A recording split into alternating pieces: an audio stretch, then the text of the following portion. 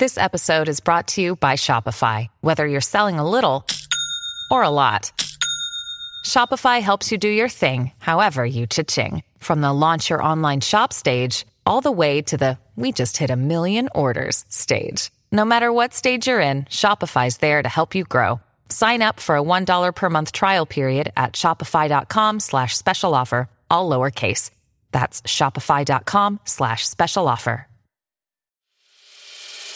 As a longtime foreign correspondent, I've worked in lots of places, but nowhere as important to the world as China. I'm Jane Perlez, former Beijing bureau chief for the New York Times. Join me on my new podcast, Face Off, US versus China, where I'll take you behind the scenes in the tumultuous US-China relationship. Find Face Off wherever you get your podcasts. Let's give all of you watching some homework. This is a Rolex Daytona, or more specifically, a Rolex Daytona 116500 Lunette Noire, which I do realise saying out loud makes it sound like a piece of French agricultural equipment, so most people just call it the Panda. Pretty cute, right? Anyway, the homework. I want to play a little game.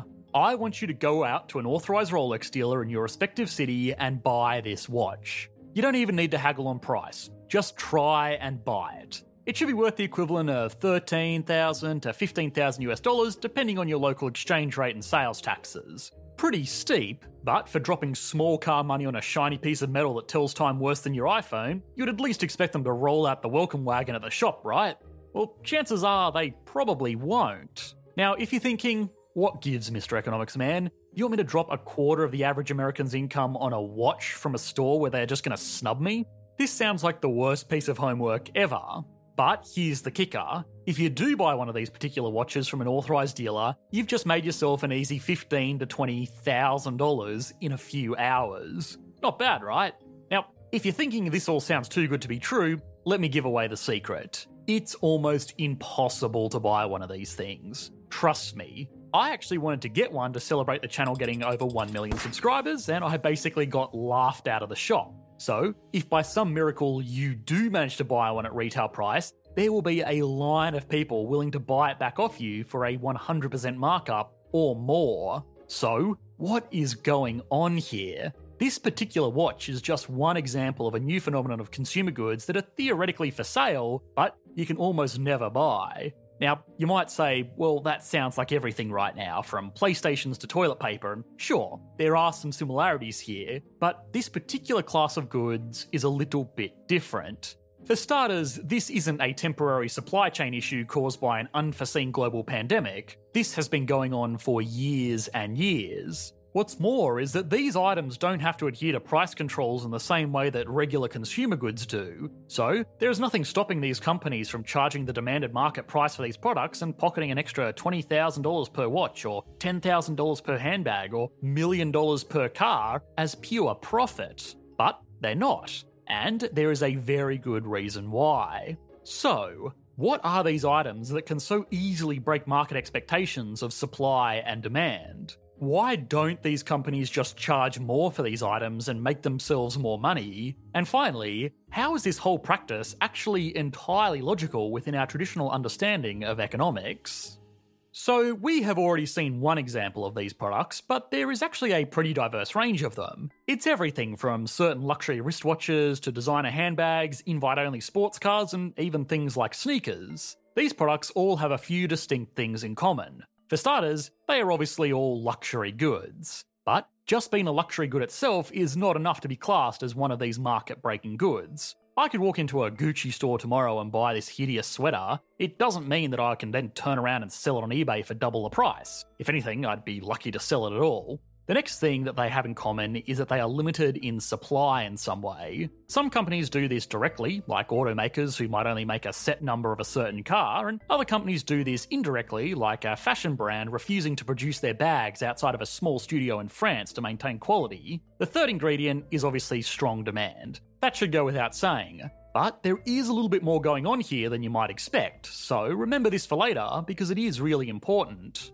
Finally, there is an unwillingness to move on price. Typical market expectations go something like this. If demand exceeds supply, then prices rise to such a point where demand and supply are equal and everybody that is willing and able to purchase an item at the new higher price has done so. Now, this is especially true for these types of totally unnecessary items because they are what is known as Veblen goods, or goods that actually attract more demand as prices increase. We have looked at Veblen goods in detail in our video on the luxury goods market, so I don't want to repeat too much here, but basically, if you are buying something to, let's be honest, show off, its usefulness is directly proportional to how expensive it is. A $500 Coach bag?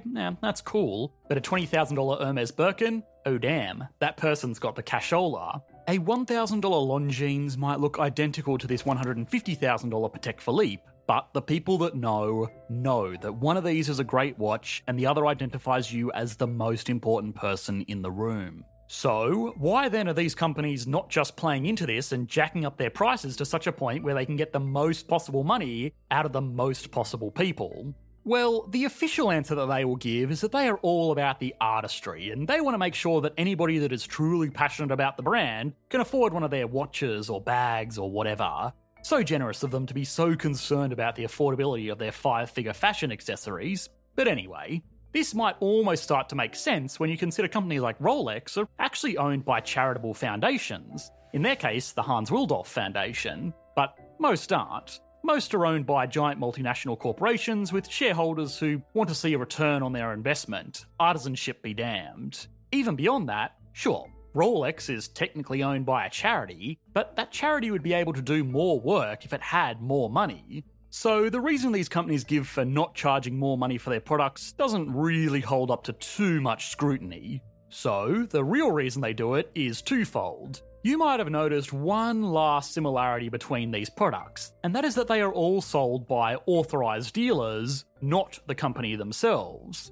You're probably most familiar with this in the context of a car. If you want to buy a new pickup, you don't go to the Ford website or into a Ford store, you go to an authorised Ford dealership, which is technically a middleman between the manufacturer and the consumer. Why that is a whole separate story, but for now just remember that for better or worse, these dealers handle the retail sales of the manufactured product. Now, this relationship works well in a few ways. It means that manufacturers, especially boutique luxury manufacturers, can focus on what they do well. It also means that they don't need to handle operations in dozens of different countries. But of course, with that ease of operation comes a few points of tension. Some dealers might want to charge more or less for a given product, while others might aggressively compete with other dealers that just so happen to be selling the same brand. Dealers may also want to go about selling their products in a certain way that might land them a commission in the short term, but damage the brand in the long term. Just imagine, if you had a terrible experience at a car dealership, you wouldn't think, oh, Bob's Chevy and Pontiac Automotive Group are terrible. You would think that Chevy and Pontiac are terrible.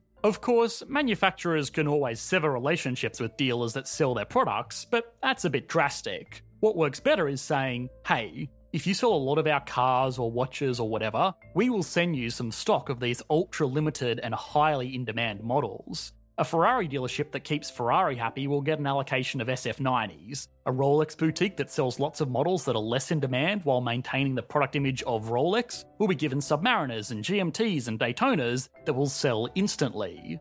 Now this is really important for these dealerships because, even though they will still not be allowed to sell these rare items for any sort of markup, they can use them for something much more important: building relationships with crazy rich people with more money than common sense. If a car dealership says to a regular client of theirs, hey, buy 10 of these regular Ferraris and when we get an allocation of a really rare model, we will make sure you're first on the list, then they have a pretty good shot at selling some very expensive automobiles. They might never say it in as many words, there is normally a lot more wink wink nudge nudge, but that's basically what it boils down to. So now that we understand all of the players in this market, we can see that it's all pretty logical. The manufacturer makes a whole bunch of items, including some very special items in very limited supply. They can be sure that the dealers that work for them will be more than willing to buy up all of their regular stock in the hope that they get a nice healthy allocation of this special in-demand stock. These dealers can then leverage access to these rare items by encouraging their customers to buy up more and more of the regular stock in exchange for their name being bumped up the waitlist a bit.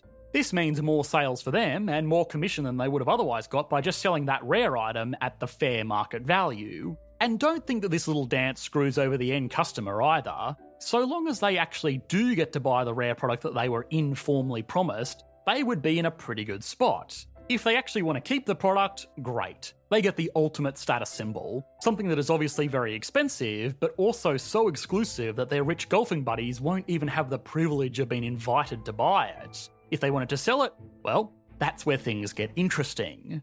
We have already seen that the difference between the retail price and the fair market price of these items can be huge. Some extreme examples, like a Patek Philippe Nautilus, can sell for as much as 5 times what they are worth retail. So if anything, the client is probably the biggest winner in this deal, right?